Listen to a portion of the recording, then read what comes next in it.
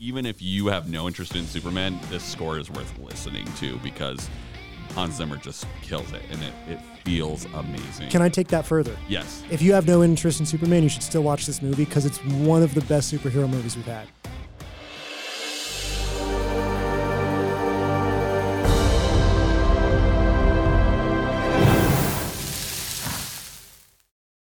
Ladies and gentlemen, welcome to our inaugural episode of this movie review podcast. Unnamed. We are so unnamed at this moment. You'll have clicked on it at this point and we'll have chosen a name, but as of right this Hopefully. second, otherwise we're just unnamed movie review podcast. Maybe that's the name we'll go with. Three ding-dongs. Three ding-dongs talking into a mic late at night. We actually just came from a movie. Mm-hmm. We went and saw The Northman in theaters. And I wanted to start off our podcast just talking about The Northman. But before you give a take on The Northman, I'd like you to introduce yourself and then give like a 2 to 3 sentence thing of things you liked and disliked about The Northman. Okay. So let's start on my left with Zach. Okay, I'm Zach, as you just said. And I liked the cinematography a lot. It was a beautifully shot movie. I liked the story. One thing that I always look for in a movie is what is the story? What is the movie trying to say about life or about morality? And I thought the story was really good. We haven't discussed if we're going to do spoilers or not yet on this podcast. We probably should do that eventually. Yes. But I think we should too. Can we just go for it? I'm not. Can we I'm just not go for gonna spoilers, talk guys? without- Do 3 comments and then we'll do like a spoiler section where people can fast forward through it. And if we they can, want okay, to. and we'll I'm put gonna like the spoil times it. in it. Don't spoil. Not on purpose. You're It's just going going to to lose us happen. listeners before we even start having I listeners. can't Jake. self-regulate that well. Okay, but anyway, so my 3 thoughts. Beautifully shot movie. Iceland is phenomenally gorgeous. It captured the country really well. It was really awesome. I liked that it was a very accurate movie. Like you could see the Vikings and it didn't, the parts of it that were like suspension of disbelief, I thought were things that the Vikings really believed in. And the director kind of left it up to your idea of like, is this really happening? Is this what they believe? And I thought that was good. And then the story was really good. And I thought the moral of the story was well done. I thought it shared some truth, which I always enjoy. And so I liked those 3 parts about it. Hot take on thing they could have done better. I'm gonna have to take yours. More boats. More boats. I think they could have done a little bit more showing how brutal the Vikings were. The Vikings were pagan. More violence is what you're Well, no, asking for. not more violence. I did not want to Sorry. watch too much more violence. Burning a bunch of children in a home wasn't brutal That enough was for you. awful. That was awful. Sorry, spoiler already. But it starts with that.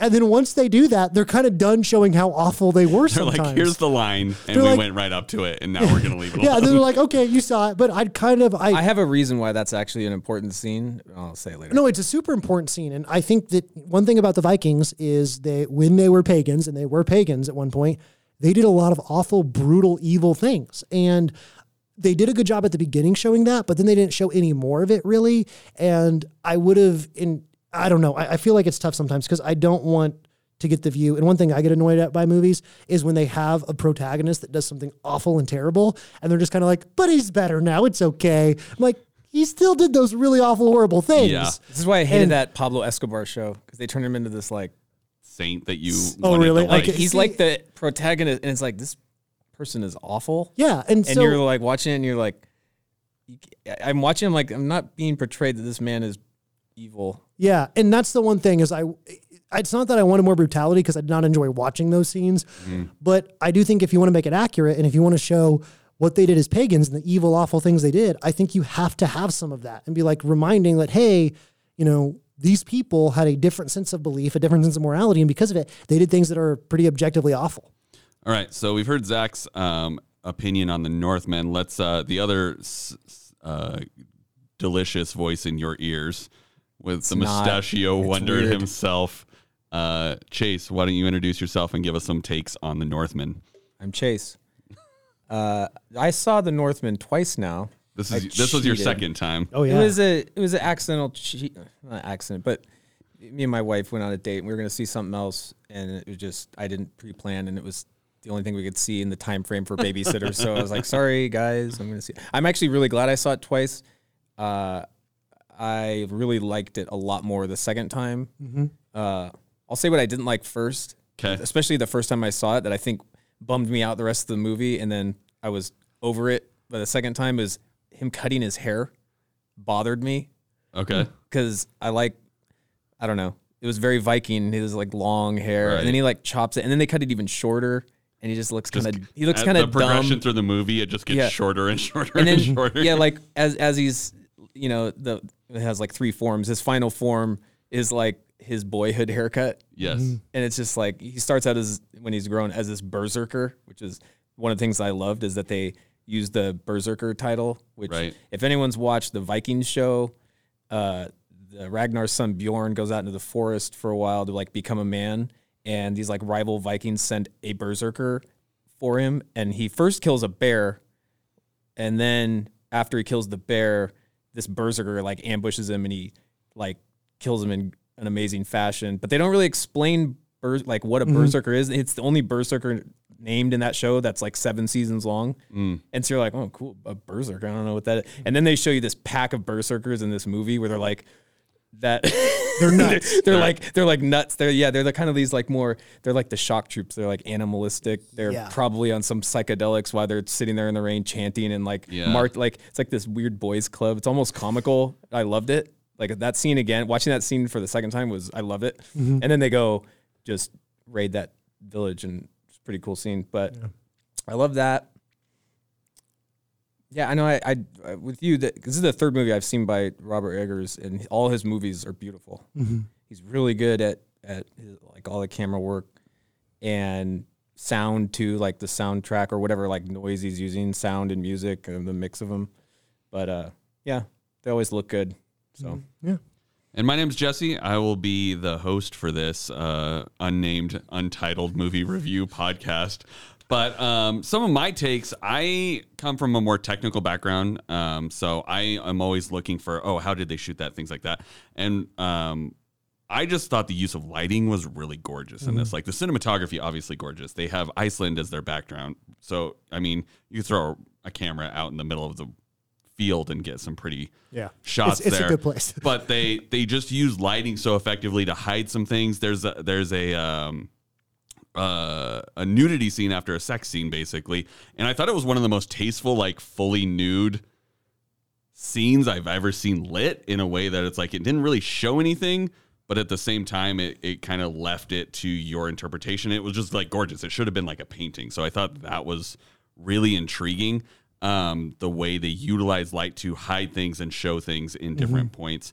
I think overall the violence that they did show wasn't just for shock factor, which is what I really appreciated, because for the most part, it's like, I'm not huge into just watching violence occur on screen just for the sake of having violence on screen to like get things exciting. But it's every piece of violence they showed felt motivated for the most part. And even some of the really gory stuff they showed wasn't just there, I think, for shock value. It made sense. Zach and I were talking briefly before we started. There's a whole thing where he kind of dismembers people and puts them up in a thing. And it's sort of, it makes sense motivationally for the character to do that. Not makes just a horse mural. Yeah, he makes a horse mural. He's doing his own art, right? He's really just an artist. He's just he just is an artist that doesn't know how to show his Express. art. Yes. But I thought that made sense because they're at this point in the thing, they're under the impression that they're being haunted by like some spirits. So this kind of like crazy horse mural of dismembered body parts makes sense. So if you're listening to this and you haven't seen the movie, we've said a lot of things in the last probably 7 minutes that probably sound absolutely insane.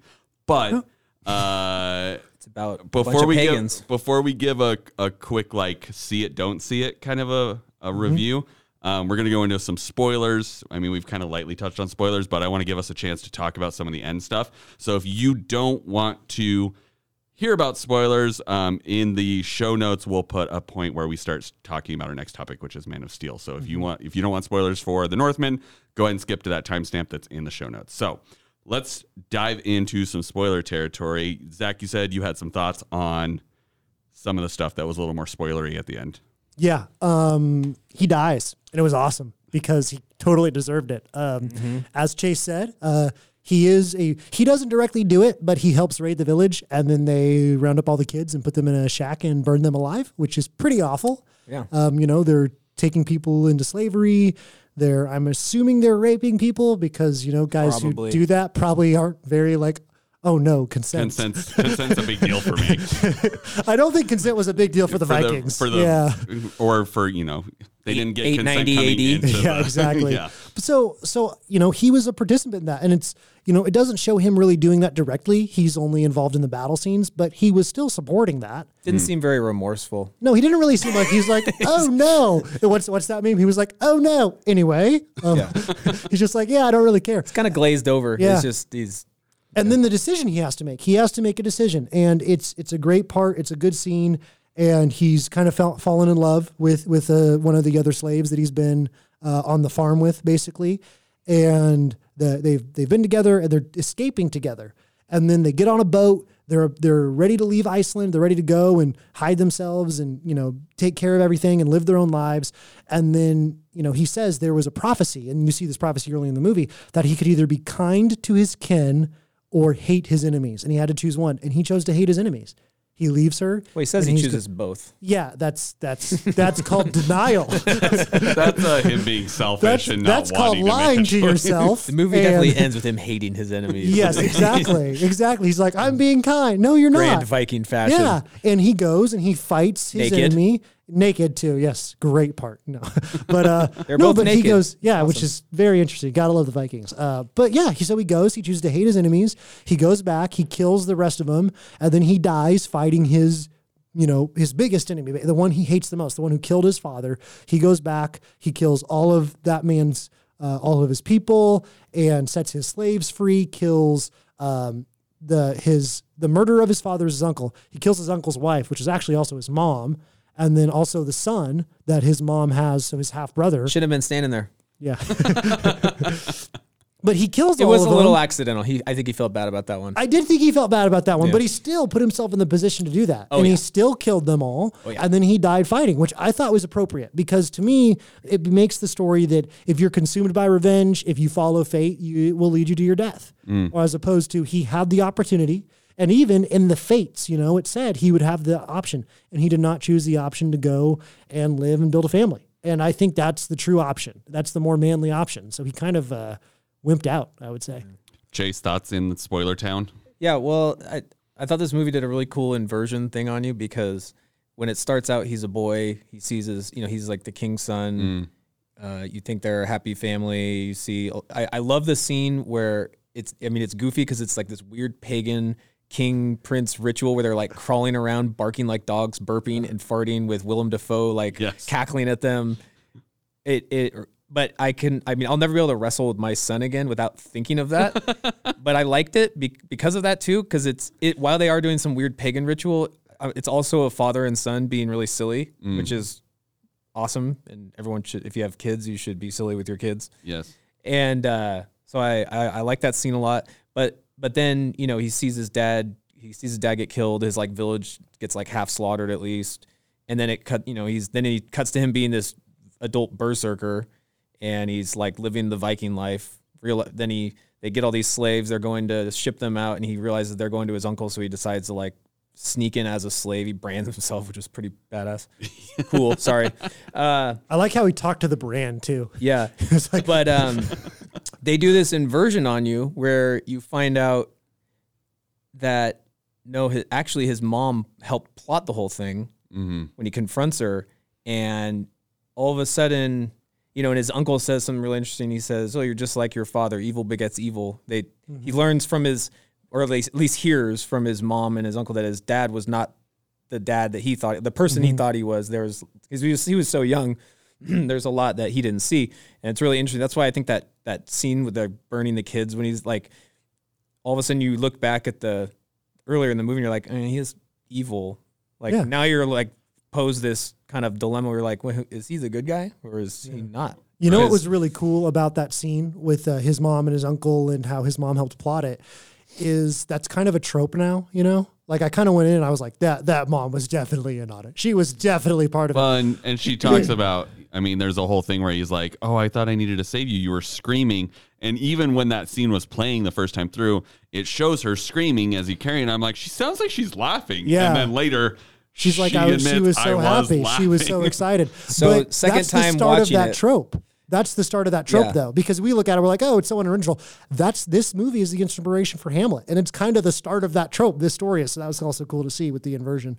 That was one of the things I was listening for the second time when she's getting carried away because and she does barely. You can hear her kind of like cackle, like laugh. They kind of play it. They soften it. They soften it, and she is kind of sounds like she's screaming. It's kind of. I was really listening for it the second time, so it's a little ambiguous, and then you do hear her kind of laugh a little bit. Right. But if you don't know, you won't catch it. So. Yeah. I think Nicole Kidman, great crazy mom character. We haven't seen her in a while. Yeah, Nicole Kidman, great I crazy didn't- character in general. honestly didn't even know she was in this movie because I didn't watch any trailers for this. The only thing I knew was that Anya Taylor-Joy was in it because YouTube had some interview where they were talking to her about how cold it was up there when they were filming. And that was the only thing I knew. Was Like that when she he's was swimming in the ocean. Oh, yeah, gosh. they That would have been actually so went cool. and swam in the ocean. And so, it's like Nicole Kidman plays crazy mom who has some weird incest thing going on. Very odd. Incest? What do you mean? When she's making out with her son. Oh, that part, yes. I selectively forgot that part because that was, It was super a moment. weird. I don't was think a there was moment. a track record of it, but it was definitely a moment of But it. that was just was that she so went she from could- a dad to an uncle. I mean, she's got kind of a thing for. But didn't she try to kill him right after that or something? Yeah, I got a not little right after confused. that, I couldn't later. tell Okay. if she was trying to murder him or he was just trying to pull away because there was a physical altercation right. There after the was kiss, something, and I couldn't tell if it was she was trying to stab him or if he was get away from me. I felt like she was just messing with him because right after that She he pulls seemed- away and she's totally cackling at him. I and- think she was just trying to I don't think she was incestuous. I think she was just trying to use it to do whatever. I don't know what her plan was, but I feel like it was a more strategic thing than because she also talked about she felt Amleth, that's the main character. She said his father did not love her, but his uncle, who she was now with, did. Right. So I do think she actually loved him, and that was how she saw it. But still killing your own child is probably not a good plan to put forward. Yeah, she's definitely not a good guy. No, she's not a good guy. The uncle's not a There's good not guy. really any good people in this. There's at all. not. Can we That's talk though? pretty Viking. Yeah. There was one character I was a little confused by, and Jesse and I talked a little about this, so I want to talk about it with Chase too. What about the character played by Anya Taylor-Joy? Her name was Olga. What was The easiest name to pronounce in this movie, by the way. I was confused by her because I get that she wanted to escape, but she seemed to latch onto him pretty quick. Is it just because he was big and ripped? Is that He is very jacked in this He was movie. pretty It jacked. needs to be known that he is He very was ripped out of massive. his Do you mind. guys watch Vikings the show? No. No. I've watched it all almost twice now. I've been rewatching it. He's the most well-known Viking lore master. Well, I mean, Our resident Viking I historian. can't make a claim about how accurate that show is per se. Isn't it on the History Channel? Yes. There you go. Everything you see on the History Channel is completely accurate. Ancient But aliens. what I was going to say is their culture was definitely different. And at least in that show also, I mean, relationships are not fluid, almost fluid if they want it to be. And it's The women are more willing to just latch on real quick. Well, yeah, and a lot of it is on the women Okay. to choose. They just will leave a guy for another guy. Well, back and there's then always you want people to be with whoever the strongest and the person is for culture. And safety, he was right? the strongest. And the culture is just full of violence Okay. in general. So he had just helped slaughter her village Yeah, that part was a little weird. And horrible things. But now she's a slave. But she's also this kind of witch character. And which is funny because she was in his first movie, The Witch. She's really? the main character, Oh, okay. yeah. But anyway, she's kind of this witch. So they got weird stuff that I can't explain going on in their heads. She's seen symbols or signs in That's him or okay. something. That's what I kind of took from it. Well, That's and fair. what I liked about this is, I mean, they didn't get so abstract that you lost track of what was happening in the plot. Zach and I went and saw Green Knight whenever that was out in theaters forever ago. And about the middle, we both leaned over each other and were like, do you know what's going on? And I'm like, no idea. And We were then- both taxing everything. We were okay, thinking about fantasy stuff and thinking about all the artistic. And I was I have no idea. We just had. It was At least so- it was so a weird. beautiful movie. yeah. And again, beautiful movie. Yeah. But this one, even when things got a little weird, because there's some stuff that is a little abstract that you can kind of try to interpret. There's a whole scene where he fights a zombie, but then maybe he didn't fight the zombie. It's unsure. But it doesn't like hurt the movie. Like you don't go, okay, I need to know what happened there. It was just like, okay, I'm not sure what happened there, but it doesn't distract me from the rest of the plot. Like I still have a handle on where we're going. And the one last thing I would want to talk about the movie, if there's other things we can talk about those too, but the one last thing I would want to talk about the movie is that supernatural element, because we don't have a lot of experience in our culture with paganism. Right.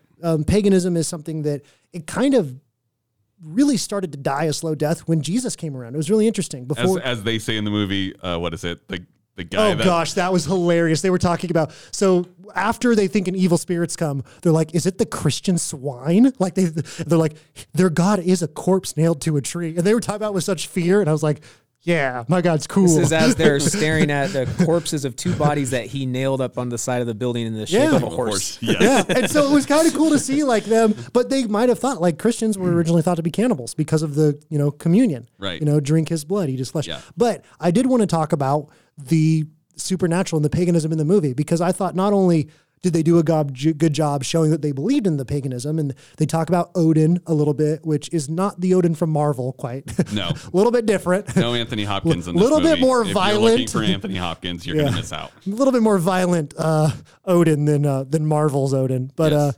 But Fat Thor. Yes. Oh gosh. Don't get me started. But anyway, what did you think about the displays of paganism? Because they did kind of do the thing where it's like, did he really fight the zombie? Did he not? Is it really like, is he just kind of crazy? Does he believe these things that are really, really odd? And so he thinks this way, or is this really happening? What was your guys' interpretation or thoughts on the paganism that they had in the movie? I mean, I thought most of the time when we saw it the most, it was usually under the influence of psychedelics. That's true. So, but it did feel like, I thought they portrayed it well, where it was like when the stuff was happening, it felt like they were never freaked out by it. So it felt like part of their culture, or like it was an expected their thing. beliefs. Like, they never came in out of these psychedelic trips going, oh my gosh, what just happened to me? They were like, oh, Odin talked to me, or they're whatever. Like, oh, okay, right? Odin. Yeah. And so it's like, it's an interesting way of just viewing it. Like, I mean, there's a lot of blood and like sacrificing and things of that nature where, we look at it today and we're like, why would you be sacrificing people as a thing? But that was a viewpoint that they had. That's what they did, yeah. They were not materialists. Correct. They lived very much in a spiritual world. And it's actually something we could probably take a cue from. Yeah. Maybe not the sacrificing the people thing, but no. We should not sacrifice women to get the evil spirits to go away. I will say that. In their theology, their pagan theology, I mean, they lived in a very spiritual world. They saw their gods in everything. Right. They were very in tune with it. All the animals, things, in nature. I mean, that's how they live, and Christians should live the same way. Yeah, for sure. I kind of want to take a last thing before we move on from the Northman, because I do want to get to our primary topic, but the Northman was fun to talk about, so we wanted to talk about it. So let's do a rating system of go see it in theaters, watch it streaming, or you don't need to see it at all. Does that make sense? So you got 3 options. What is your rating recommendation for people that are maybe interested in the Northman? Go see it in theaters, watch it at home when it comes out, or... I would recommend going and seeing it based a little bit on your movie preferences.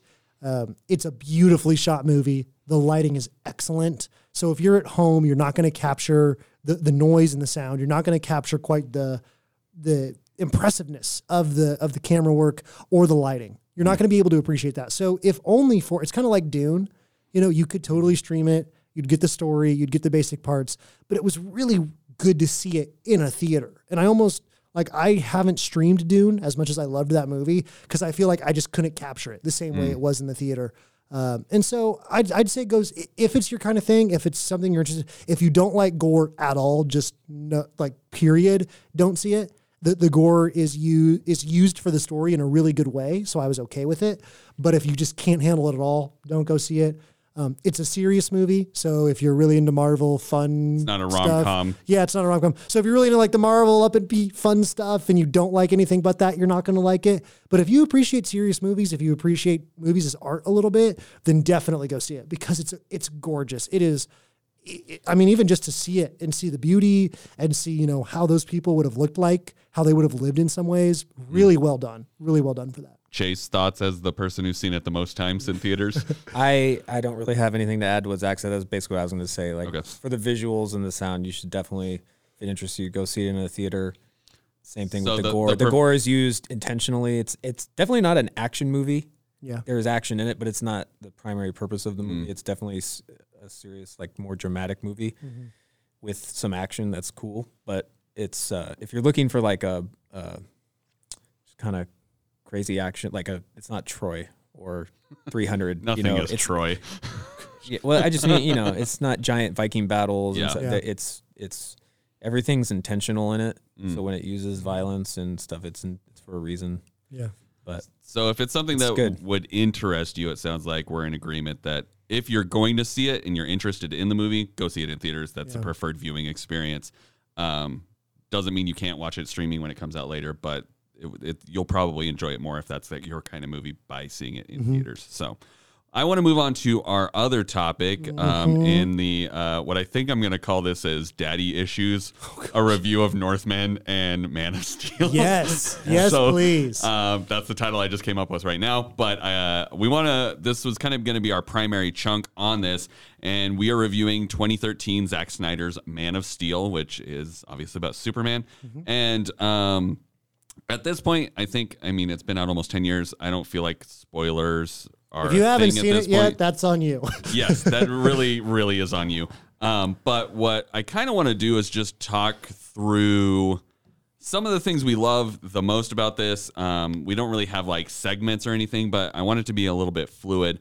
The thing I want to start with the most, and the thing that I actually think is one of my favorite things about this movie, is the musical score by Hans Zimmer. Yeah. The musical score by Hans Zimmer, like I used to have this soundtrack when this movie came out on repeat, just in the background, because it is like so good. Hans Zimmer just like knocked it out of the park. And I mean, Hans Zimmer's Hans Zimmer. Everything he does, he is basically It's magic. good. It's but good. it's like just even rewatching it this morning, the whole time, it's like every time that main theme comes in, or the scene where he's taking his first flight, like you just like feel the tension. Like Hans Zimmer. well, the shots in the movie complement the music. Yes, and I mean, and the shots exist, and then Hans looks at him and goes, "Okay, here, I'm going to write some music for it." But the fact that he's like, just can capture everything, and there's this like this chord progression of like dun dun, and this thing, it's like so subtle. It's not the old school Superman theme where it's like, you know, really high and like, just like so like. Happy go lucky. So is the musical score better than Superman Returns from 2005? Yeah, I would say yes. And we are going to talk about all of the old Supermans at some point during this discussion. I have that in my notes of things I want to talk about.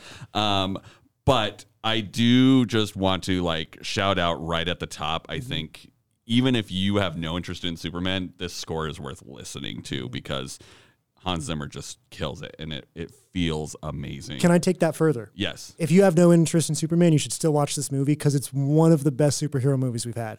When it first came out, It's my favorite. I loved it. And when I rewatched it, I forgot how good it was. I first watched it in theaters a long time ago, and I don't know if I'm off on this. I remember it being something that was a little controversial, and there was a good segment of people who didn't like it because of how gritty it was. This is post, and this is also my notes of things I want to talk about. But this is probably a good transition into it. Sorry to cut you off. That's fine. This go is for it. DC Comics like fourth installment of we're doing the gritty thing. Marvel's going like, hey, witty banter, Joss Whedon, all this stuff. Lots of color. Yeah, and DC's like, okay, well, if they're doing that, we should not do that. So we're going to do the gritty reboot. So we had Batman Begins, we had Dark Knight, and then this comes in, I think, I would have to double check, but I think this comes in before Dark Knight Rises. So it's like probably kind around of, the same time. kind of in the middle of Yeah, that thing where they're just like, okay, everything's going to be good. And so this is something that we're probably going to touch on multiple times in this, but I think the biggest controversial was that Superman kills Zod at the end of this, Which right? is perfect. Like, I mean, Which makes sense in our heads, Yeah. but it's always been Superman and Batman don't kill people. Like, that's a principle, which is why those people are constantly, and that comes from the comic books, which actually comes from, did you know Batman used to kill people in the comic books? like when he first started, I think Yeah. I've heard that before. Yes. So the original Detective Comics, Batman used to kill people. And then there was this Concerned Parents of America that formed the Comic Authority Board. It was mothers. It was definitely mothers. It was not fathers. 100% mothers.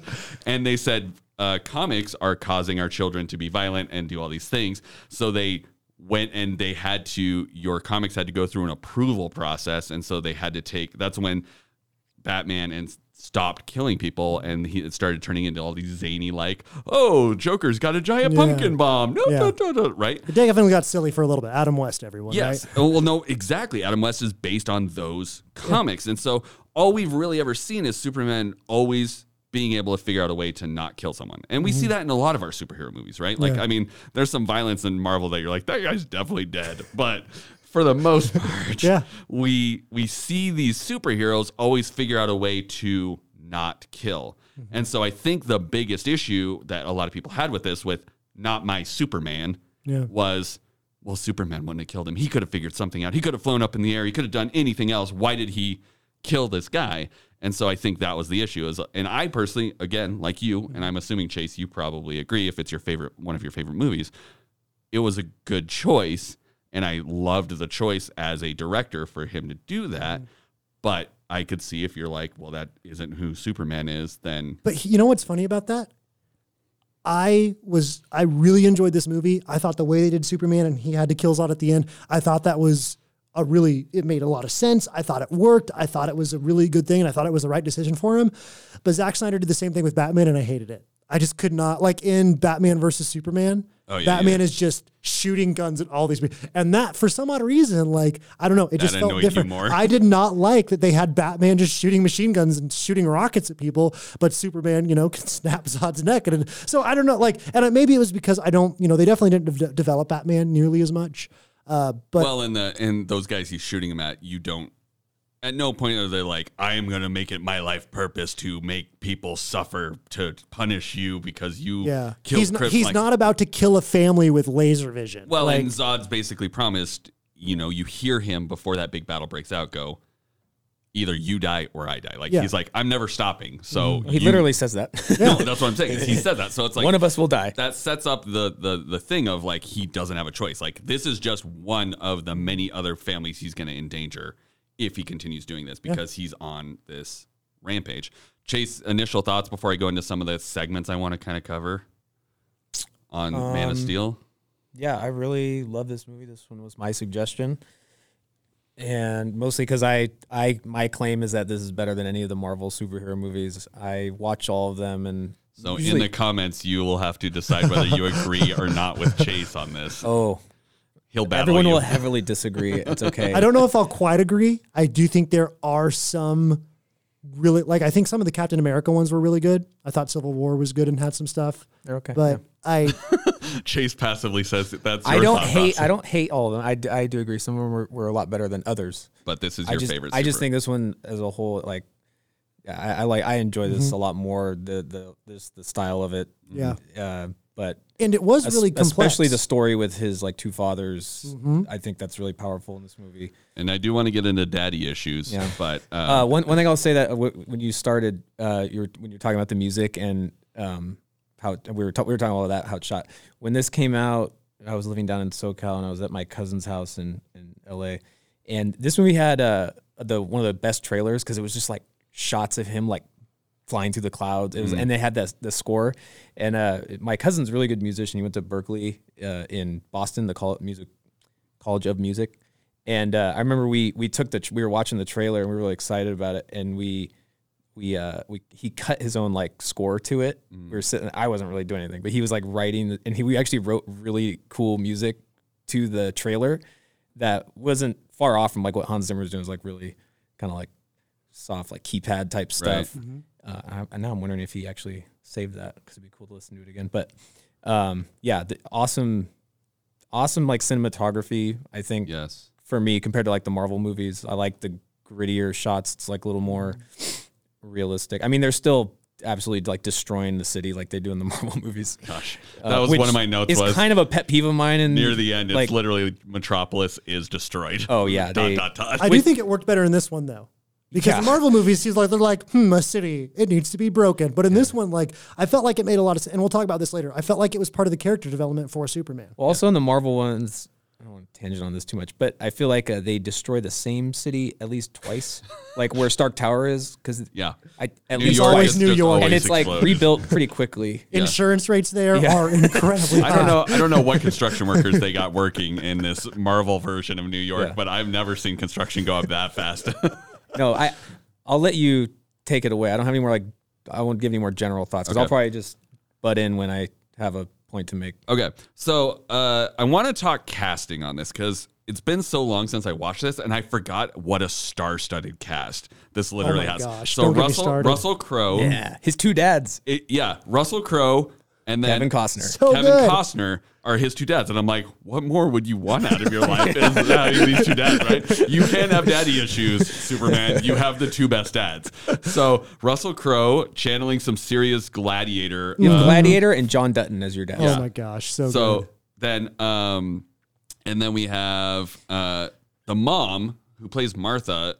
Diane Lane. Okay. She's just phenomenal. Like she's great. You're just like, you honestly believe every moment that she is his mother, and like just even like little things like when he's talking about how Lois is like a friend and that she's kind of like maybe wanting to expose him, and like she's like, oh, that's nice, and like he's talking about maybe leaving, and she's like, you can see the pain in her eyes of like, I don't want you to leave, you just got back. Like she just knocks it out of the park. Lois, I think, does a great job.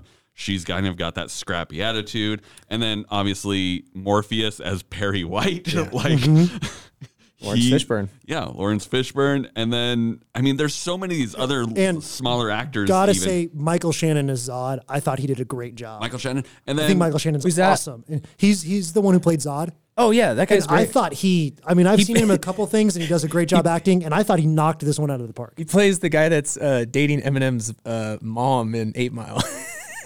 That's what I always think of. But I like how they gave him the kind of like Greek hairstyle. That weird. Yeah, it's called the Caesar. I used to rock that. I thought that was actually a cool detail for the movie because it's like he's kind of like this. The war guy, right? Yeah, he's kind of like, he's almost like a god of war kind of. Which he's supposed to be. I mean, that's what he was in created mythology. to be. So they gave him this kind of like mythological look to him. His very brutal looking get up and everything. Yeah. And then Christopher Maloney, who's, I only ever really know him from Law and Order SVU, but he plays the captain who's basically with Lois the whole time. So like they have that dichotomy. Oh yeah.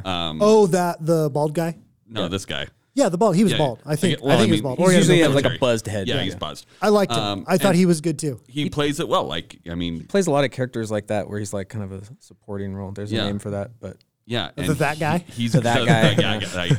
He's great. And then obviously Henry Cavill, just like, oh my gosh, so good. Like, and it's no wonder that Zack Snyder's kept him through his whole cinematic universe that he created up until Justice League. Can we reboot DC, but keep Henry Cavill and Gal Gadot? Because they both do great. And I mean, it's just Henry Cavill, just so much in this is just like, he's first of all, the man is like really 6'5" and just a hunk. Massive. He's got the hair. He's jacked out of his mind. He was a great choice. And who would have thought, watching the old Count of Monte Cristo movie that I hope we do sometime, that would be Superman? I mean, he's much younger. Well, and this is before he in and that's the last thing I knew him from.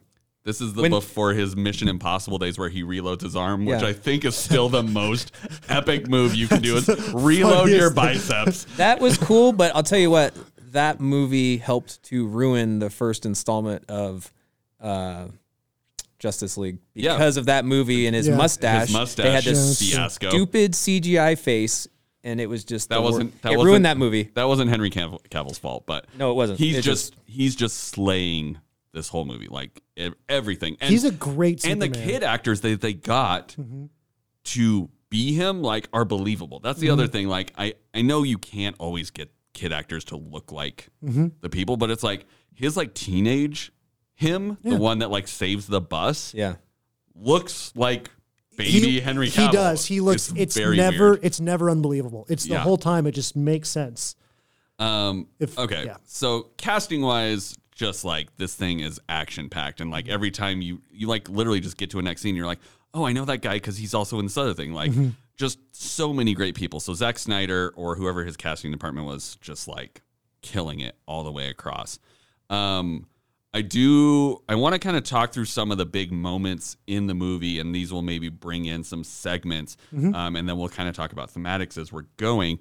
But the whole segment at the beginning where they're on Krypton. Oh my! I was hoping you started with that because I have a lot. Well, it's at the beginning, so I figured that would probably be the best place to start. But I'm always going to notice the VFX, and so as a whole, this movie's CGI holds up pretty decent, even in today's day and age. So this movie's almost 10 years old. CGI was not where it is now, but for the most part, they were doing some of the stuff, and I'm going to talk about this later when we get into some of the action scenes later.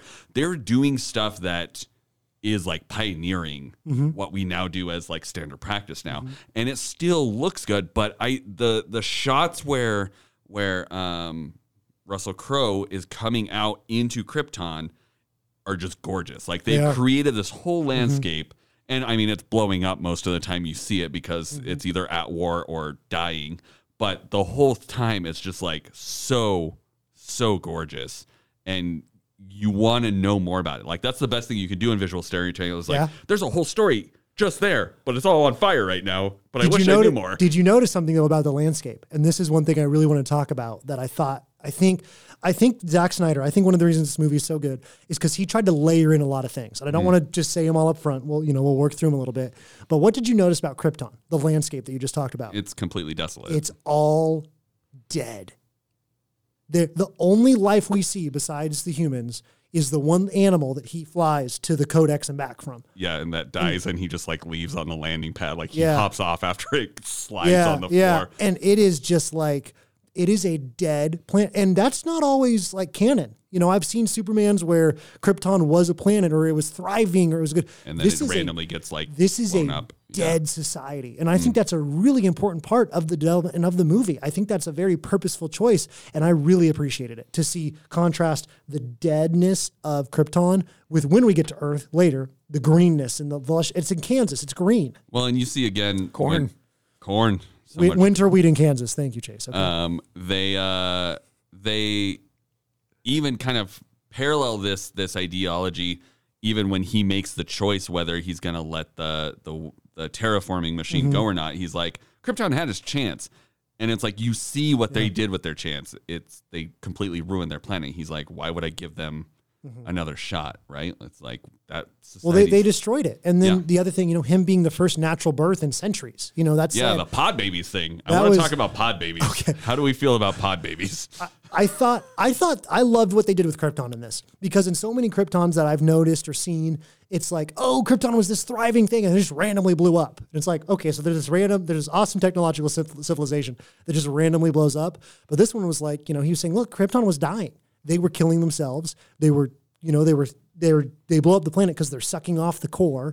They're slowly destroying it, and they killed themselves. And what I liked about it too is that they looked inward. They stopped exploring. They stopped risking things. Yeah, they have all these like colonialist vibes of like they're out like sending people all over the place, and then they just suddenly were like, no, we need to focus on and then they come back and they stop natural birth, and they don't take any risk. Everyone is genetically engineered to be what they are, and they have their life path laid out before it even happens. And I think there's an important, discussion that Zack Snyder's trying to put forth of this layer of, this dead corporate or bureaucratic or whatever you want to call it. There's this dead planet of no risk and everything's planned versus Earth, which is, life is teeming and it's random and there's chaos, but it's good and it builds beautiful things. Yeah.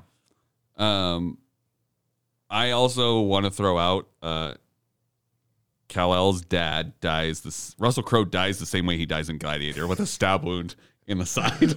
I just wanted to throw that out there, that I thought I was watching and I'm like, hey, that's the exact same injury he gets from in Gladiator. So I did think that was slightly hilarious. I don't think that was intentional, but it was funny. Awesome.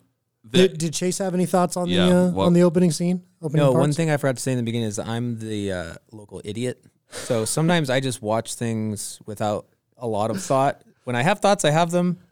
When I watch this movie, even still, when I watch the beginning, it's just kind of the beginning of the movie to me. Okay. It's the Fair setup. enough. Yeah. I mean, I like you learn who his father is and how the context of that, which is great. His parents, how they send him away. But yeah, I didn't pick a lot of the stuff out that you guys did. I mean, Okay. Fair. I'm glad to learn it and see where you're what tying we're it here in later. for. So I did like how his parents are awesome. His parents Yeah. are super, super cool. Well, and I mean, we didn't really mention her, but his mom, like his birth mom, she Renee does a Russo, great. Yes, another Who was that? Renee Russo. Oh, I that think. sounds familiar. Yeah. she does a great job of not wanting to let him go. Like that whole scene is believable. Like you can feel she's A lot not of just- tension. Yeah, like, and she's like, I know- Understandably. Yeah. Well, and it's like you get it, and it's like you understand that that's what someone would actually be feeling. It's like Zack Snyder could have very easily just glossed over it and been like, shove the baby in the pod, Yeah. hit the button, Go, and go, go. you'll But just watch she some wanted cool moments explosion. with him. Yeah. Yeah, and so I love that. And speaking of the pod, just in general, I love the vibe of the alien tech, like the Kryptonian tech. Oh, key- it's the so keys, good. It's the so Keys, good. the spaceships, the floaty what you get- thingies. whatever you get to see of Yeah. Krypton. I think they did a great job of this like tech that feels It's half analog because it's got like all the metal floating particles that kind of form into things. like the It reminds me of, the needle things you push your hand Yeah. into. Yeah, exactly that. I don't know that they have those anymore, but everyone else who's our age and older would know what we're talking They had a about. big one at a museum we used to go to. You could like walk your whole body into it. It was like a that's wall. Oh, amazing. yes. And so you can go on both sides, so people Yeah. would be pushing it. Anyway, I just think what I hate is when alien tech doesn't make sense. Like you look at alien tech in movies and you're like, that doesn't look like something that an advanced civilization would actually use. Like it has no. It looks cool, but it's completely unpractical. Yeah. This one, I feel like a lot of the stuff they were doing, like, oh, yes, that makes sense that It's that it would, efficient. it would look like that. And it has a unique look. It doesn't just look like, I mean, they could have easily gone and tried to do like an Avengers knockoff version or whatever. And Zach's CGI guys were like, no, this is kind of the vibe. His art team made something that felt. It's a little unique. brutalist too. Yeah. It's a little brutal. And I think that does really well. And it makes sense for the society and culture that they have. I'm having such a hard time not referring to Dune's tech right now. Oh my gosh. Dune's going to be a whole other thing. Just a heads up, when we do Dune, this Strap in podcast for will be like 4 hours. 4, maybe 6. Like it's going to be. We'll do it in real time And with the movie. Dune for the three of us actually has a really fun history because Zach had never read or known Dune until I'd heard of it. And he had heard of it. Yeah. Yes, it is one of his. My dad books, was a but big fan, and he was like, I saw one time on TV, he was watching the 80s movie, which is great, but bonkers. We And watched it here. We did. It right was before awesome. we saw. But then the new Chase one. loaned me the book, Yeah. and I read the book. My and favorite book. I was like, you have to read this. It was awesome. We're going to be friends. So when we do Dune, that gonna was be going to great. be will we're do just it. going to do a live reading of the book and talk about it as we read it. So I want to move on to the next section, which I kind of break down into the like, it's a series of his life on the planet. Because basically we see him fly in on a spaceship, it crashes in the cornfield, and then it cuts to him being on an oil rig. Right? Yeah. He's Oh, like, that's a, a good he's point, like yeah. a hitchhiker. Yeah, Or and a so fishing boat. What Right? I like to call this segment is a Deadliest Jobs montage featuring Henry Cavill because he literally goes Not and deadly he- for him. He goes and he's like a logger for a little bit. Yeah. I mean, other than like he's a waiter at one point, but I mean, I don't know. That can be a little Wait, sketchy. when you say attacked. logger, do you mean when he takes the guy's logs out of his truck and turns it into a pickup sticks? Okay, that part to which me does not make was sense. actually very uncool of him to do. Like That might guy be was that guy's uncool. Yeah, but you're gonna like that truck is worth what $100,000-$200,000. I mean, he may have destroyed that guy's livelihood. I'm just saying. He's got insurance. It'll be fine. Oh gosh, He had it coming. for an act of God. Yes. Okay. He's on an oil rig. Well, he's on a boat. He's saves the doing people on the fishing. way. He's on a and boat. then Yeah, he he's doing sees- Deadliest so he- Catch yeah. stuff, which is what inspired this segment's name, which was Yes. Deadliest. That guy's really concerned that he's going to get crushed by that cage. Yeah, and then Look out. he goes and Oh, saves. He goes from Deadliest Catch to save, like basically a firefighter on an oil rig. Again, another deadly job, right? Awesome scene. Yes, except and throughout this whole thing, so he does the oil rig. And then he falls into the ocean and has his first flashback. I do have one major issue. Okay. One, like, I just hated it as soon as I saw it. The oil rig scene is so good, other than when he walks up to let the people out of the bulkhead and he's on fire. Like his chest hair is like on fire, but not on fire. I think his clothes were burning. They were. Off. But they were in the process like, of burning off. It was very weird. I did not like it. Well, it kind of turned him into the Incredible Hulk. Yeah, a little bit. He's like in his shorts still, but And I do like that his clothes were actually like melting with the fire. Like I thought that was a thing that a lot of directors. There's though, a I rated get R it. version where he comes through that door naked. Yeah, right. You know Zack Snyder filmed it too. Yeah. I want to see that. So he has his first flashback, and he kind of intercuts all of these like deadliest job montages with he's doing a thing, and then there's a flashback to his childhood where you're learning a little bit what it was like growing up and him having all these issues. And this whole segment is really just kind of going, he's trying to stay under the radar. You constantly see him doing these jobs, but he can't help. He can't help saving people, yeah. right? And then we see him growing up where, he first discovers his power and has this whole anxiety attack and hides in the closet.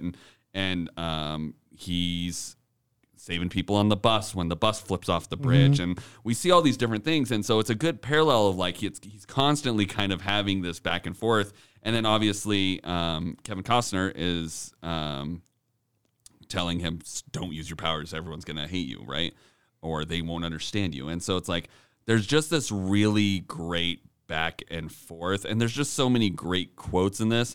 Some of the things I love the most is, one, I like the X-ray vision, how they depict it, because we usually just see like the bones thing and like it like phasing in and out of musculature and stuff. I think was a nice touch as opposed to just doing the easy, like, I can see your bones kind of a thing, right? There's some great, the drip feed back and forth of like, here's a little bit of him in the future, here's a little bit in the past, because they could have very easily done all of the stuff linear. In the past. It's nice that it's intermixed. Yeah, and I think that was a great choice editing wise. And they end it with a flashback that is an awesome shot of him as a child and his parents watch him. He's got the cape on and he's like, and we're going to talk about that shot. It was kind of a meta shot. moment, actually, because he's got like a Superman cape on. That is literally one of the best cinematic. I have that written down. Like I watched that last It's a great scene. ending. It's just cinematically gorgeous. Like that could have just been, that was part of the encompassed. trailer that they used that. There's like a haze to it too. Yeah, and this is very Zack Snyder-y. Cool. Like he's got a lot of bloom, a lot of haze, a lot of oranges and lens flares. But that not as many lens flares as JJ, right? No, that's true. But that whole segment at the end where he's with the dog and the parents are watching and they're quoting over the top of it, voiceover. It's just like cinematic perfection. Like the whole movie's worth just watching that segment, honestly, in my opinion. But I did want to talk about there's some great moments that are just quotes that I wrote down as I was listening. So Jonathan Kent says at one point, people are afraid of what they don't understand. And we see that kind of thematic come up multiple times throughout this. I mean, it's really not till the end that people really accept him. And that really plays into his trust. And you know what's interesting about this that? man though? is not our enemy. Yeah. What's the second? The sequel to this was Batman versus Superman, right? Right. And what does Bruce Wayne think? He doesn't understand it. He sees the power and he makes a plan to destroy it. Yeah. Right? Yeah. So Bruce Wayne is exactly what Jonathan Kent says. Correct. If Superman is a Christ metaphor, what does that make Batman? I mean, Batman's not Satan. Come on. Batman's awesome. Batman's the best we've got. So we're not going to talk bad about Batman here.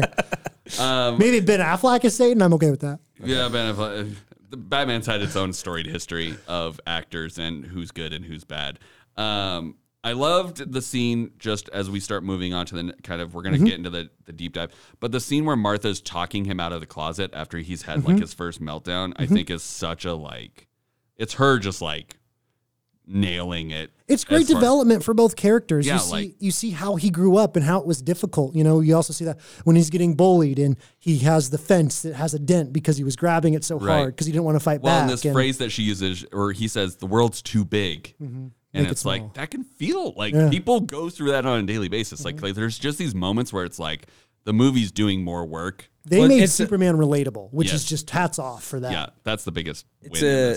It's also a great setup for later when the other Kryptonians show up and they don't know how to deal with it. And you see how he's been nurtured by parental figures. We'll talk about that because I did not love that part. Well, but we'll get to that later, right? Yeah. But it's a good point that you bring up. So after this point, we basically we meet Lois. They meet in their ice cave, have a little bit of a cute meet as she's battling for her life against the little It's the droid classic thing. rom-com setup. Yes, the classic rom-com setup. He finds out who he is. Russell Crowe kind of talks about the history of Krypton, what's going on, and then he finally the deadliest jobs montage was basically him going out trying to figure out who he is, right? And so And now he knows. He finds out, goes home. Martha's there, and just about that time is when Lois also kind of finds out who he is. Yeah. She detects her way. My first pet peeve of this movie Is her finding out who he is? when she follows him into that ice cave and she's like precariously hiking around the side of that cliff in ice. It's ridiculous. Yes, that's a little ridiculous. It bothers me. Yeah, I agree. That's fine. That Okay. is to chase to Henry Cavill's chest hairs being on fire to me. So Yeah. we all Yes. get a couple. Fair enough. Fair enough. I'll have mine later. Yeah. So we get to this point, and then we start kind of seeing the next big threat, right? So it's like, Can we pause really quickly? yes, go. One thing I did love about this movie, Lois Lane is actually a good reporter. Like, I feel like I've seen her so much. It's like, she's a great reporter. And then she literally and then can't she figure literally anything does out. nothing, and she's just there, and she has no thought process. And this, she's already written a great story. She's got some cred, but not, she's still fighting with her editor. She's following these things. She tracks him down. Like, I thought, seeing her as a really good journalist was kind of refreshing, and I appreciated it. So, Well, and I think her relationship with Perry is nice too, because usually Perry just gets like, he's just the angry guy, but it's like you see him being like a good editor. a good editor for one, and being like, no, you can't run this crazy story. Yeah. Are you insane? But two, like, he's also kind of a mentor / like, he does care about her. It's not just because he's like, my guys are telling me I should sue you, and he's like, 3 weeks leave, and then he's like, I know you're dropping this for more than one. Like, he's more than just this like throwaway character, which he very easily could have been. Well, like you said, everyone in this movie is casted really well. Oh my gosh, it's so they, good. They bring it. Every single person brings it. So once we get through this point, we basically get Zod's return, right? So Zod comes back, where the movie does like a hard 180 and turns into a horror movie for about 5 minutes, where because the lights all shut off and like Zod takes over the airwaves. It's like The Ring. Yeah, I was like, did I turn on the wrong movie? Like, it literally just hard pivots. That part to was this, awesome. Like, scary.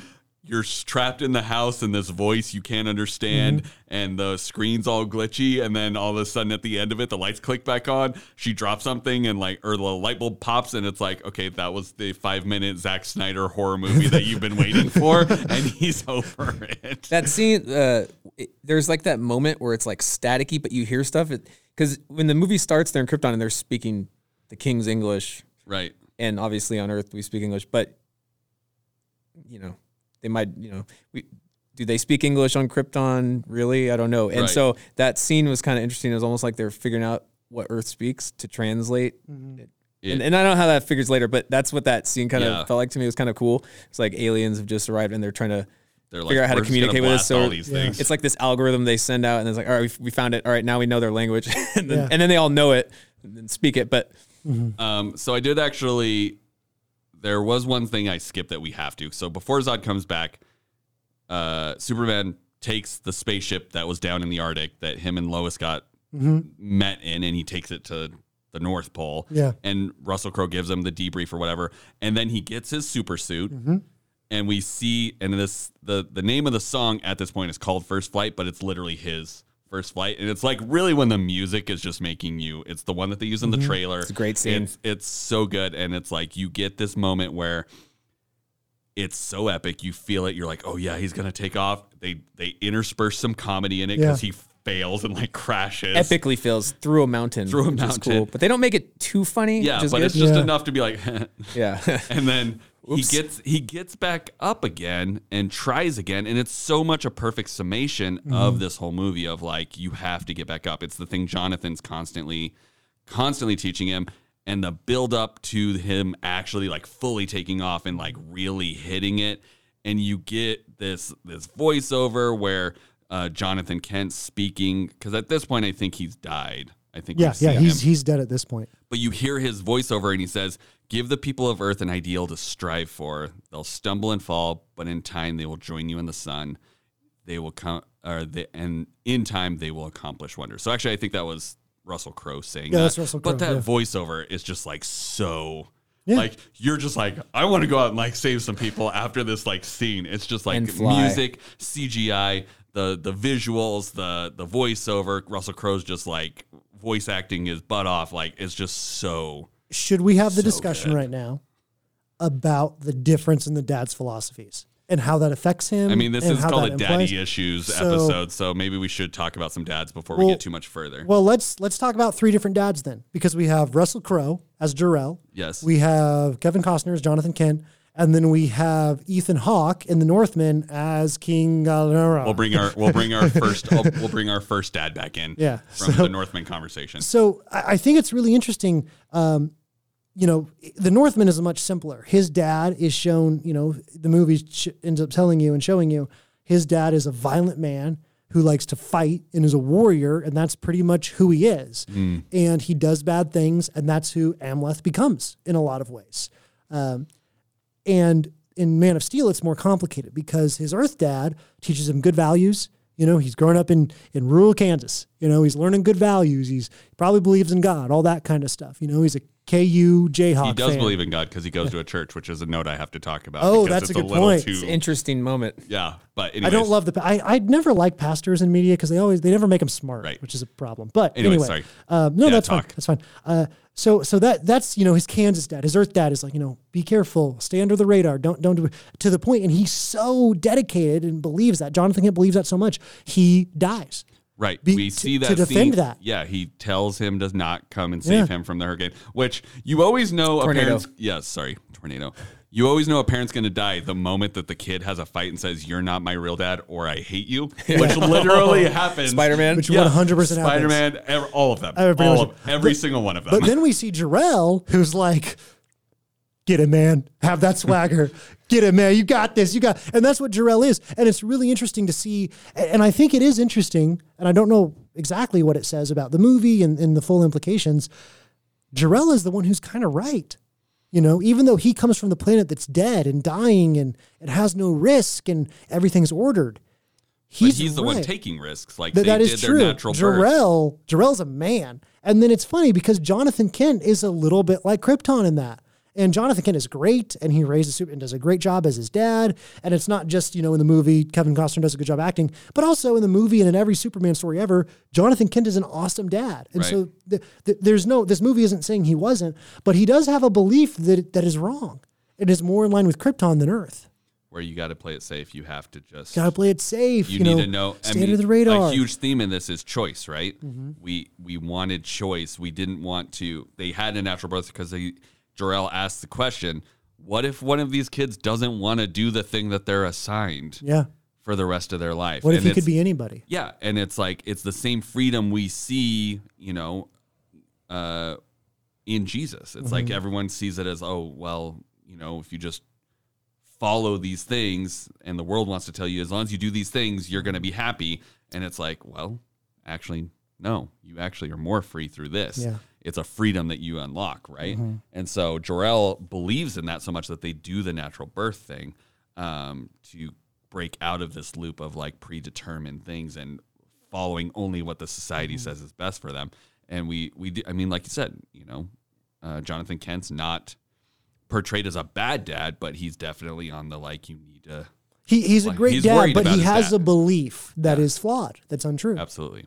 I just like that the dads, and there's 2 of them, and both of them are good dads when dads get crapped on That's a good point. in everything. Everything. It's always this. Homer, from like Homer Simpson to Ray Romano, like They're all stupid They're and stupid. They're dumb and- pathetic. Well, they're weak. we even see that in the Northman, right? It's like the Northman. It basically turns out that I do love that he did love his son though, and they did show like a good relationship between the father and the son. The Northman did a good job of showing Yeah, it. right. A lot of these other ones are just like, dads are dumb. Yeah. Like that's well, and their- it's like they even try to reverse that a little bit. They're like, you didn't know your dad at all. He was actually a Mm-hmm. whoring around, and he was a drunkard. And it's like, so they kind of tried to take that moment back where there was like, oh, he is a good dad, and he's trying to like get his son ready to take over, and he's playing and farting and burping. But then, like at the end, they're like, "Just kidding. He's not a good dad. He's a bad dad." but I also think that that's probably part of the story. I give more leeway to Leeway on it. stories that are that's Well, he was a good ancient dad story. to his son. and he was a good dad too, but he wasn't a great man, Right. and that's and it's much more complicated. It's a lot more complicated than Homer Simpson being an idiot. So, so in parallel, so we're talking about the dads. So we hear Jor-El during the first flight when he's really discovering his powers. We hear him give this epic speech of give them something to strive for. They'll stumble and fall, but in time they'll join you in the sun. So he's got this idea of like you can be greatness and you could pull people along with you to be great. You can push them to be great. And then immediately after that, we see a scene where Clark's getting shoved down, and he's like, I really wanted to punch him. And he's like, I kind of wanted you to punch him too. But he says, you have to decide what kind of man you want to be. Good character or bad is going to change the world. And I don't necessarily think that's, as we're talking about dads and the way men are portrayed in media lately, I don't think that's necessarily just people with superpowers. It's like your choice as a man of who you want to be, good character or bad, can change the world. Choices have consequences. Yeah. And will it necessarily affect somebody in Saudi Arabia? Maybe not. But it'll definitely affect the people in your world around you. And so I think, again, we're just got two rock star dads giving the best dad advice on the planet. It's awesome. And props to this movie for making Superman in this movie was not his powers. I feel like in so much media, Superman is his powers. It's what he can do. Right. In this movie, it's not what he can do at all. It's like he is Clark Kent, and oh wow, there's these random cool powers that he has but he's like, what the heck, right. And trying to figure it out. We see him more restrained and not able to use his power more than we see him at full power, which you kind of have to do because otherwise Superman kind of just runs over everybody. Yeah. But he's very relatable in this. Like usually most people's issue with Superman is, well, he's just so good and perfect that they call this OP. Yeah. Well, usually the issue is he has no weakness. Right. And I was listening to a review from, there's a podcast that's a little similar to this called Rewatchables from The Ringer. And they did a Batman one. And they, one of the guys was like, the reason Batman is so good is because he's all weakness. And he overcomes that. The reason Superman's bad is because he's all strength. And so there's no issue. But this movie did a good job. Snyder figured it out. He did. I felt like Superman was so real, and so many of the lessons that would apply to all of us, like the one you just said about who are you going to be? What man are you going to become? Good character or bad? That is for every single person on this planet. Just to finish up with kind of our, this is a man's man, not in the like way that most media wants to like go, well, that's a toxic man. But they could have very easily made Henry Cavill shave his chest. But he has a hairy chest. Yeah, like and he's got like you can see hair coming out from the bottom of his. For those of you who are just listening, it's a masculine movie. Yeah, he's very much a like I'm not the like prim proper everything shaved and groomed thing. Yeah. Which it's like if that's your thing or you just can't grow chest hair, that's fine. But they intentionally left him in kind of his natural state of masculine. Yeah, masculine, and I love that. So Zod basically comes over the airwaves. If we're moving down our segment, Zod comes out and says, you need to surrender your fugitive that you've been harboring. Yeah. And, there's this great scene where Lois gets chased down because everybody's like, she knows who he is. Yeah. And she goes on a whole FBI thing. And we have this amazing scene, but it's also it's a little on the nose where Clark goes to a priest to basically say, I'm the guy they're looking for. What should I do? And literally in stained glass behind him is Jesus in the Garden of Gethsemane begging for this thing to be taken away from him. I'm like, okay.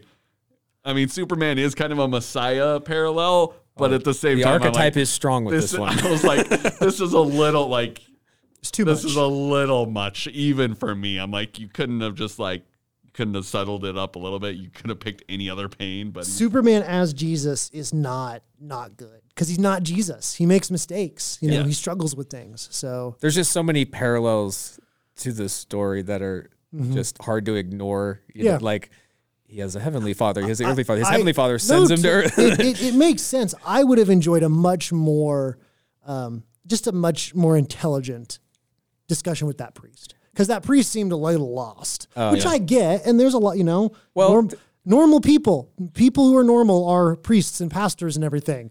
But some of them are intelligent. And I would like just once in a movie for them to have a really good, interesting conversation instead of just be like, cool, go do it. You're amazed. Wow, bye. Like, yeah. And so I that scene was very funny to me. Like, Well, and then also when he flies off the spaceship, right? yeah, And he's literally like the in cross. the No. T-pose. He's in the T. Well, you got to rewind about 10 seconds because his father's Russell Crowe's talking to him, and he literally goes right before that. He goes, "You can save them all." And as he floats out, he does like Yes, the cross. exactly. And It's it's so like, bad. It's like Hashtag, he is my Superman, but hashtag not my savior. Yes. yeah. I love that. Let's make some bumper stickers. He is my Superman. He He's is not not my savior. That'll be our first merch. Okay. So from this point on, we kind of like really pedal to the metal. It kind of just turns into a lot of sequences of fight and flight and a lot of kind of action and battle. like just scene changes, right? Yeah. And so we kind of see the power of Kryptonians going at each other. So I want to kind of put the rest of this into kind of like the back half of the movie segment, and then we'll kind of talk about the ending.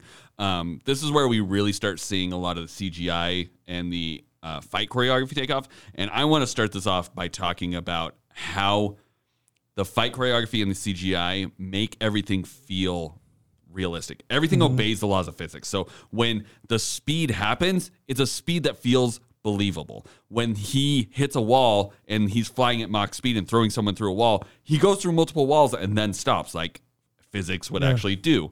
When he picks up that U-Haul van to throw it at the helicopter, you see it crumple, and then when he applies force to actually throw it, it crumples further. And it's like, there's these little nerdy things, but it's like every hit, everything feels like it has weight and it actually matters. I thought the train was a great example. The train just feels like a train Well, flying. and it's It such was a crazy. comedy moment too, because it just like comes out of nowhere. There's just this train It's like, oh, that train. flies. Yeah. But one of the reasons this is one of the first times they start using what's called digi doubles. So they took photo scans of Henry Cavill in these different positions, and obviously the other actors, and they made a CGI representation of them that in camera moves they planned for. Okay, we'll have him kind of start moving this way, and we'll whip pan the camera, which is when you move it very quickly and it kind of blurs, and then we can replace it with these CGI ones that allow you to do more things, because traditional action work in camera work is you use wires. And so, but the problem is to move someone as fast as they are doing and throw people like kill this them. would literally kill them. Yeah. And so this is when they finally started figuring out, and the technology got good enough that they could start doing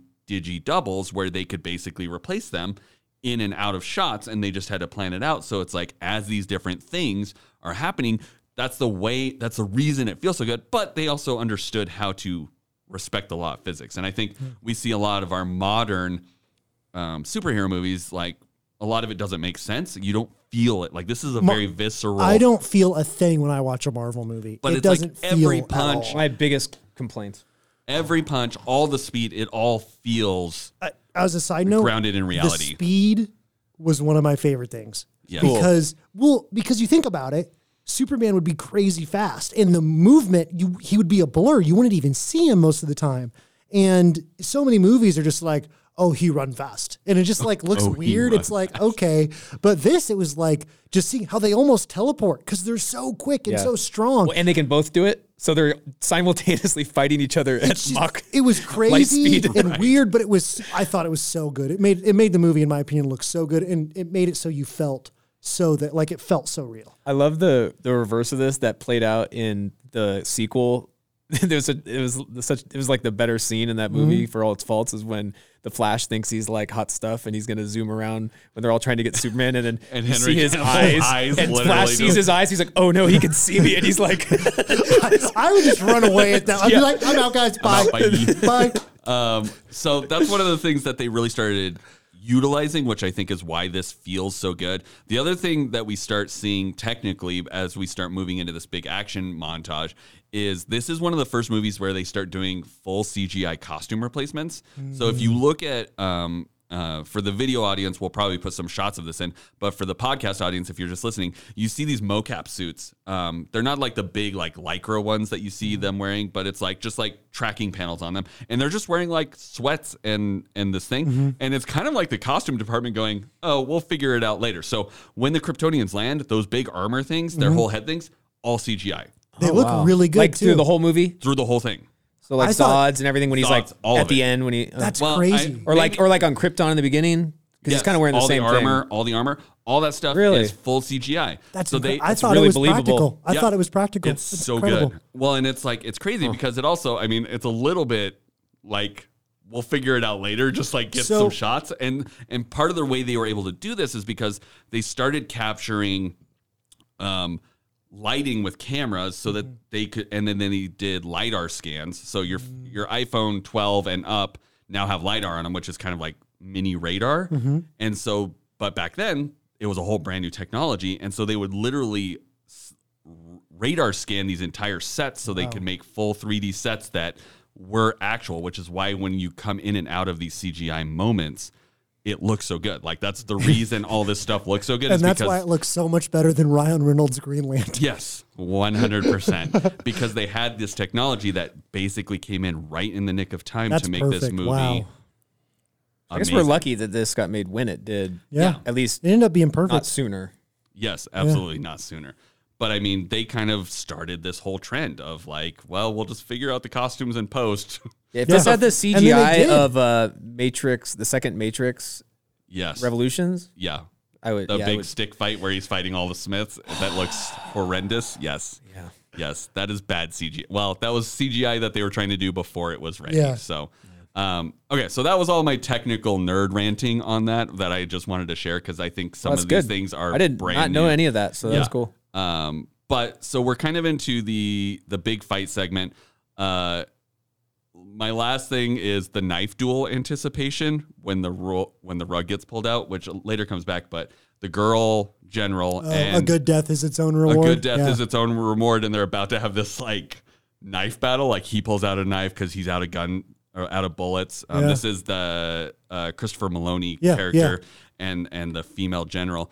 And they're about to have a knife duel, and all of a sudden, like they are about to attack each other, and all of a sudden, like Clark just comes out of nowhere and sucker punches her. It's like the best like turn of like you're ready, you have this anticipation, and then all of a sudden it's just like boom, and she's gone, and then the train comes flying in and also hits him. So it's like it's a very funny joke because your expectation is something's going to happen, and all of a sudden she just gets like sucker punched out of nowhere. Because he had previously pulled a knife out on her earlier, right? When they were down in the town.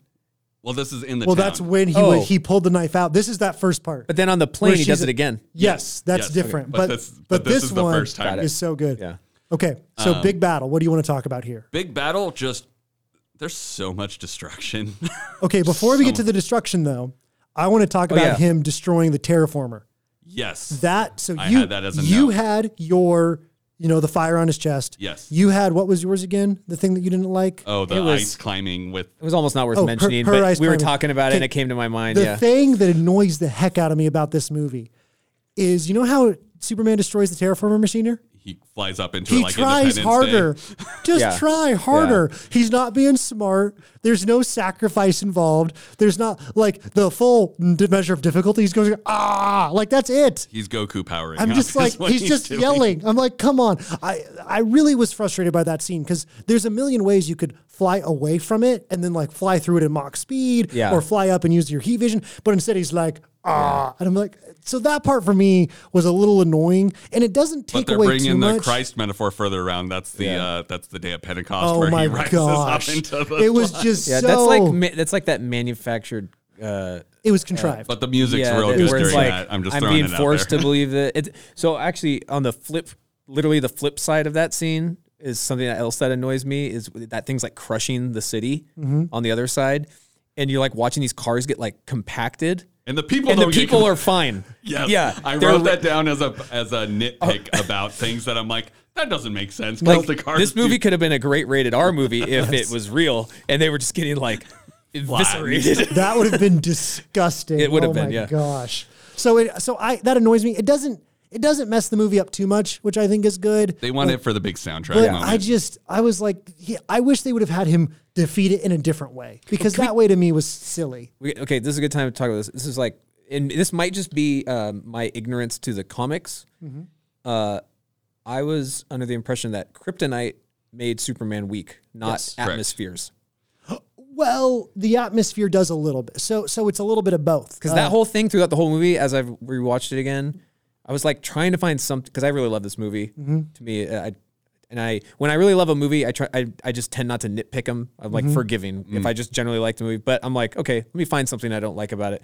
That to me was because it's kind of through once Zod shows up more at least. It's kind of this thing where it's like he gets weak in different times when he's like he goes on their ship and they change the atmosphere and then but there's no the atmosphere is of Krypton and so there's part of it that they set that up in the beginning and so it on one hand it makes sense but then on the other hand his dad's like we're sending you to Earth where you're going to be in the sun's radiation and it's going to turn you into God and he's still right there so it's hard. Well that part is canon. So the canon on that is that the radiation from our sun is younger than Krypton's was. Yeah. And it's a yellow sun, and that radiation is just superpowers his metabolism and you know all of his and all the other ones that show up. But, same with them too. Yes. But Krypton had a red sun, so it's not necessarily the air. So if they have like a red, you know how in Alaska and places where it's dark most of the year, they'll have like a sunlight thing so you don't get like depressed. There's like, you have to get the vitamin D from it. Yeah. They'll have those rays. So if they have like those rays inside, then maybe a little bit. I do think it's a fair nitpick though. Well, and I do think it also could be like what their air is made up of, the atmosphere is made up of, like that could be part of it. But like he maybe can go into space and he's fine. And that was so my that's issue. The I thing was that I'm like, it's a kind of a tough one. It's especially when everyone knows that kryptonite does exactly that to him. Yeah. And you're like, wait, because they bring kryptonite into the sequel. Right. And so you're like, wait, because maybe that was if Zack Snyder was deciding just not to use kryptonite and instead change it to like, and it's like, okay, it's kind of hard to grasp, but okay, he doesn't want to use kryptonite. He's using this different thing. And I think that's a fair nitpick is all I'll say. I think I get what you're saying. And I think again, that's a little bit. Doesn't ruin the movie for me. Yeah. But it's a weird one. It's a weird thing when I'm watching. I'm like, I don't fully understand this. It's the Krypton vibes. It does set up vibes. That's what it is. It sets up tension and conflict. So I get it, but it's still, and then obviously then you're at the same time it's hurting him. You're kind of trying to track how they can navigate, like, because they're actually technically they're fine. It just kind of overloads them. And you were going to say something about that earlier. Yeah, I don't like that Zod can figure it out in 3 seconds. So fast. He kind of just like they try to flexes his hand and then. Well, they want to like hand wave it. They're like, oh, he's a soldier, so he's used to dealing with new things quicker. Yeah, I would have liked more to see him struggle. And he struggled a little bit. Like he gets heat vision through it. He gets flight through it and everything. Like it takes him time to get before those he things. flies, he crawls. Yeah. Up the building. Yeah. like so they do show a little bit. I would have liked to see more of him struggling a little bit. Because one thing, we can talk about the destruction, and I think it's an important thing to talk about. But that there are parts of that last fight scene that annoy me. Yeah. You know, first off, Zod, this highly trained soldier, so highly trained that he can hone his senses in 3 seconds, can't get out of a headlock from some farmer from Kansas. Yeah. I mean... Well, Superman from Kansas. And yeah, but Superman, the whole point of this movie, he's literally never fought somebody. And then he can just take Zod hand to hand? Like, come on. Here's another weird Krypton's using earthly objects physics thing. Like, I get if another Kryptonian hits another, but when, like... you use something from Earth that can't damage Superman. You know what I mean? Like, wouldn't that technically be like him swinging like a balloon at him? Well, but there's still mass. No matter what happens, there is in physics mass. Yeah. And so that mass still has momentum and all this stuff. Yeah.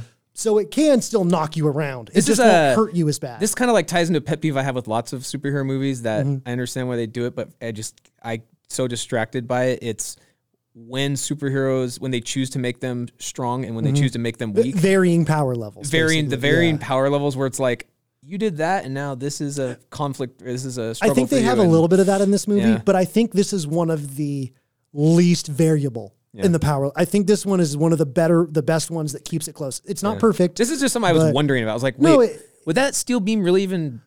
I could see him moving him, maybe, but like hurting him. So the mass would still affect you, you know? And the thing cuts him in the ship.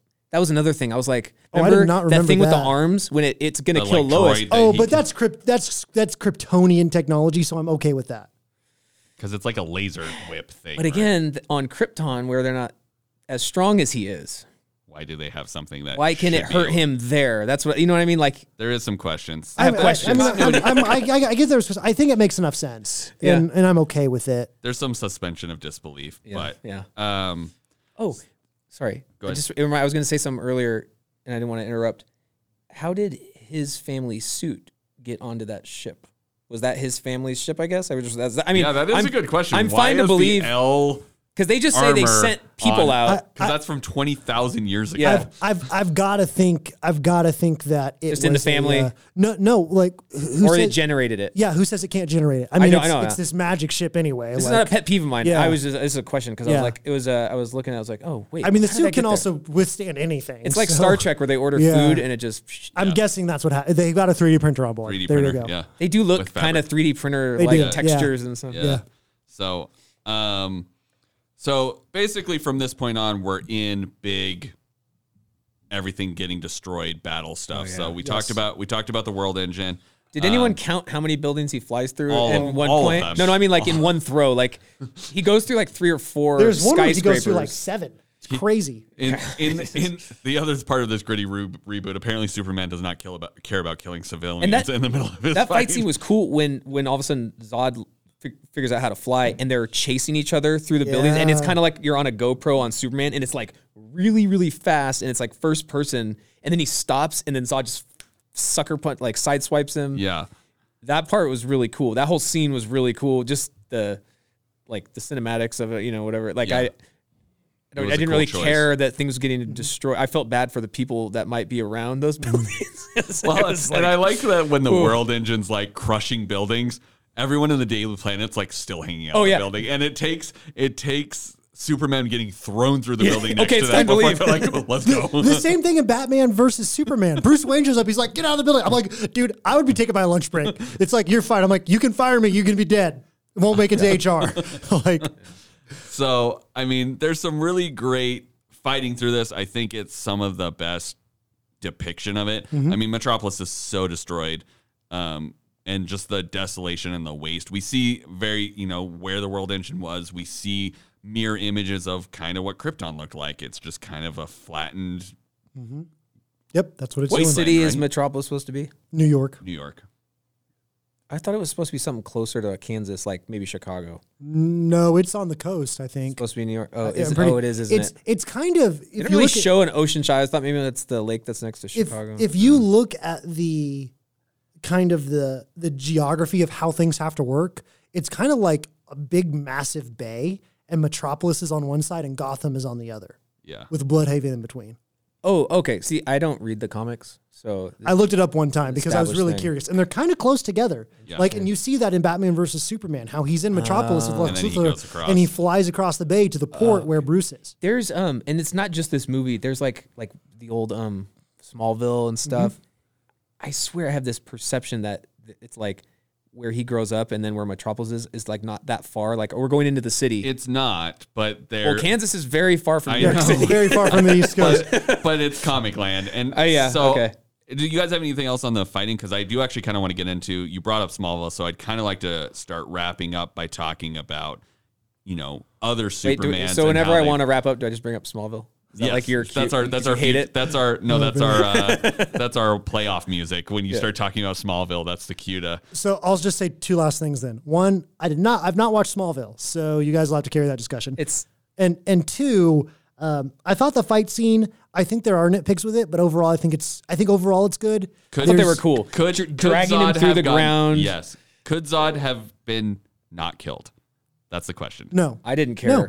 You didn't care. I'm either not way. like a No. comic purist or anything, so it made sense to He me. couldn't have flown up with him and stopped him from nuking that family. No, I mean, Yeah, maybe, but then maybe, Zod's but still then around. what Zod's going to do after that? No, Zod's I'm pretty just, committed. I'm playing devil's advocate. No, here. I agree. just no. I'm just saying. fair. I'm just. Yeah. I'd say no. Whether it was then there or is later, he would have had to kill him. The only way Superman could have got out of killing him is if an experienced Superman who knew how to fight and who'd had his powers for a long time And all the fought tech that him, the future Superman and then, gets. and then knows how to use kryptonite and red sun radiation combined to lock Zod in prison. That's the only way, and he had none of that. And so I'm fine with this fight scene, and I think it made sense that Zod died, and I don't think there was any other way. I think that would've family would have liked, died. a Superman 4 throwback where he like this happened to Superman, not the other guy, but when he drives him into the moon, like buries him like a stake. Yes. That would have been cool. But before we do kind of like a wrap up on just like other Supermans and how this compares, I do love the weakness you see emotionally of him just crying into Lois after he's killed Zod. Like, I like that he doesn't just like wave it off and He's goes, crushed. It's fine. And that she's there. I mean, the whole... It's like his human side. Like, he just killed he's grown up more or less. Like, Yeah. He knows he has powers, but he's grown up with humans. I mean, he kills Doomsday knows in the taking- comics, so Yeah. it's like I don't didn't- have any issue with him. He didn't grow killing up with Zod. some like meta conception of himself as a superhero, so he just killed a person. And and I like that Lois is there for him. I think Lois has a decent amount of autonomy. They could have very easily written her as just always... Lois was really good in this movie. I think she... I mean, there is points where it's like, okay, why did she go... Why is she on the airplane? Why is she... But it's like they always gave her a reason why she needed to be there as opposed to just being the running skirt girl through the building. So I do like that Lois did have some autonomy. She made her own choices. She very rarely was there just because some person told her she had to be Why there. did they want her to come up to the ship? Because Jor-El had given her the instructions on how to do the fusion drive thing. I mean, when it turned out that all she had to do was put the key in, that's a little less like... He gave her that when she was up there, though. Well, no. I'm talking about on the plane. The Kryptonians. No, that's what I mean. Her, Why did they want her to go up to their ship? So Superman, when he turned himself in, asked that Lois be there. Yeah. So my guess is that he made her important, and the Kryptonians were like, well, she's important, then we better bring her too. That's and kind of my idea why. perception. As a hostage. Yeah, that was kind of my perception. Yeah. But And I like that the Pentagon guys are like, no, you can't have ours. You can have this one, but you can't have her. Like, I like that they weren't just like immediately like, yep, here, you can have this one too, whatever, right? Yeah, they were like, excuse us. It's like, you can have the alien. That's fine. Yeah. I did I like that. generally like how they portrayed a lot of those guys. Like, I thought they did a great job on pretty much all the character portrayals. I didn't find any that I thought were bad. Yeah. the this man is not our enemy scene was pretty good. That was really good. It's good. It's good. I do. So to end, it actually, like one of the last scenes before they do the like big wrap up with Clark playing around in the cape with the dog is him basically throwing a surveillance drone down in front of the This is my least general. favorite scene in the whole movie. Really? Yeah. Because I like that he's just like sassy about it. I think it's funny that he's like, Yeah. that's $200 million fine. worth of stuff. And then, but I mean, it is. The drone at the end? Yeah. 12 million. 12 million. That's nothing to the American taxpayer. Yes, you're right. It's true. Yeah. I mean, I do have trouble believing that they actually were able to track him, but I mean, I just thought it was a funny, witty little thing of like a back and forth of like, you're not going to control me and you shouldn't try. And then it's kind of that wraparound of the trust thing, which I mean, overall, we see kind of a couple of big themes in this, which is hope. Hope's kind of the biggest one that they're constantly kind of talking about. They can hope to be something more. You have hope. You create hope. Your name means hope. Your name means hope. And then trust. We see that multiple times throughout where it's like sometimes you just have to trust that people will do the right thing. And it's very easy these days to just assume that everyone's going to do not that, right? And so we see that, and then obviously our daddy issue segment, which we already kind of talked about. So to kind of finish up this first podcast, thoughts on other portrayals of Superman, or is this the best version of Superman we've had up to date? So we've got Smallville Superman. There's a new Warner Brothers Superman that's running around on TV that's got its own spinoff. We have Superman Returns. That one was And awful. There was also the original guy that got Christopher Reeves. Christopher Reeves. And so any thoughts? Is this the best Superman we've ever had? Christopher Reeves those Supermans are memorable, but at this point they're like David Lynch's Dune. Like they have a special place in our heart, but we wanted a different one. Okay. And we got it. The only other Superman I've seen, I saw Returns, which we're just not going to talk about. I've seen the older DC animated ones, what was the Batman one, the animated series that was really popular. Oh, yeah. And then they continued that into like the Justice League stuff. I saw some of that.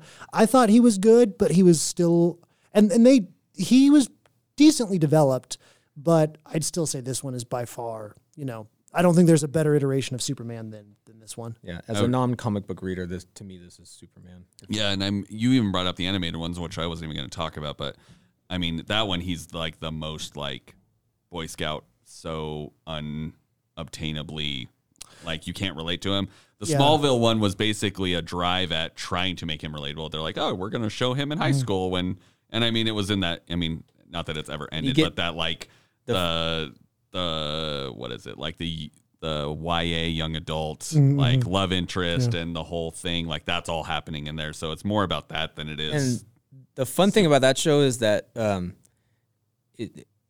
what pulls you into watching it is he gets his powers really slowly. Like he doesn't just have them all. Yeah. And so part of the development of the character in that show is him. You're like, when's he going to get the next power? And you can guess, when's he going to fly? And it does not I stopped watching that show. I don't think I ever saw him fly in the show. No, I mean, it had like 8 seasons or something like that. So I don't know when he learns how to fly, but that first season, you assume, okay, by the end of the first season, he'll probably learn how to fly. I don't think he did. And there's so the Warner Brothers has this whole like internal universe that they're running. Yeah. And they did a thing where that Superman actually goes into the multiverse. And so he sees the Smallville Superman and one of the other Supermans while he's running around. So it's kind of a funny nod to this before. I do like the Lex multiverses were Luthor hot. in that show. Yes. What's that guy's name? I know who you're talking about. He's very good. Because he's also growing up with. Yes. It's like what's his name in Spider-Man? James Franco. James Franco. There it is. Okay, well, that is kind of, unless you guys have any other thoughts, I mean, we've kind of deconstructed a lot of this movie and we've talked about some of the biggest things that struck us and what we like, dislike, and different things. And we also talked about The Northman, which wasn't even originally part of the plan. But the one thing I will say is I have thought about it during our whole podcast, and I'm struggling to think of if we're just going versus Marvel. I think Superman is better than any of the Marvel movies. I think this Man of Steel is better than any of the Marvel movies. I think if we're bringing in the Dark Knight trilogy and the OG Spider-Man trilogy, we're going to have some better options. But I think I'll agree with Chase MCU that does not. That I will Man of Steel concede is to the better than any MCU stuff. I will concede to your contention. See to your contention. I don't even know what that means. It means I understand. Because maybe that's the name of our podcast. I concede to your contention. Yeah, The Dark Knight is great. And have you seen the OG Spider-Man? Because I love that one. With Tobey Maguire? Yeah, and I like it. Okay, I have a higher regard for it than you do. You do. Oh, that's fine. I'm sure you do. Yeah. Well, thank you guys so much for joining us, and stay tuned for our next episode whenever that drops.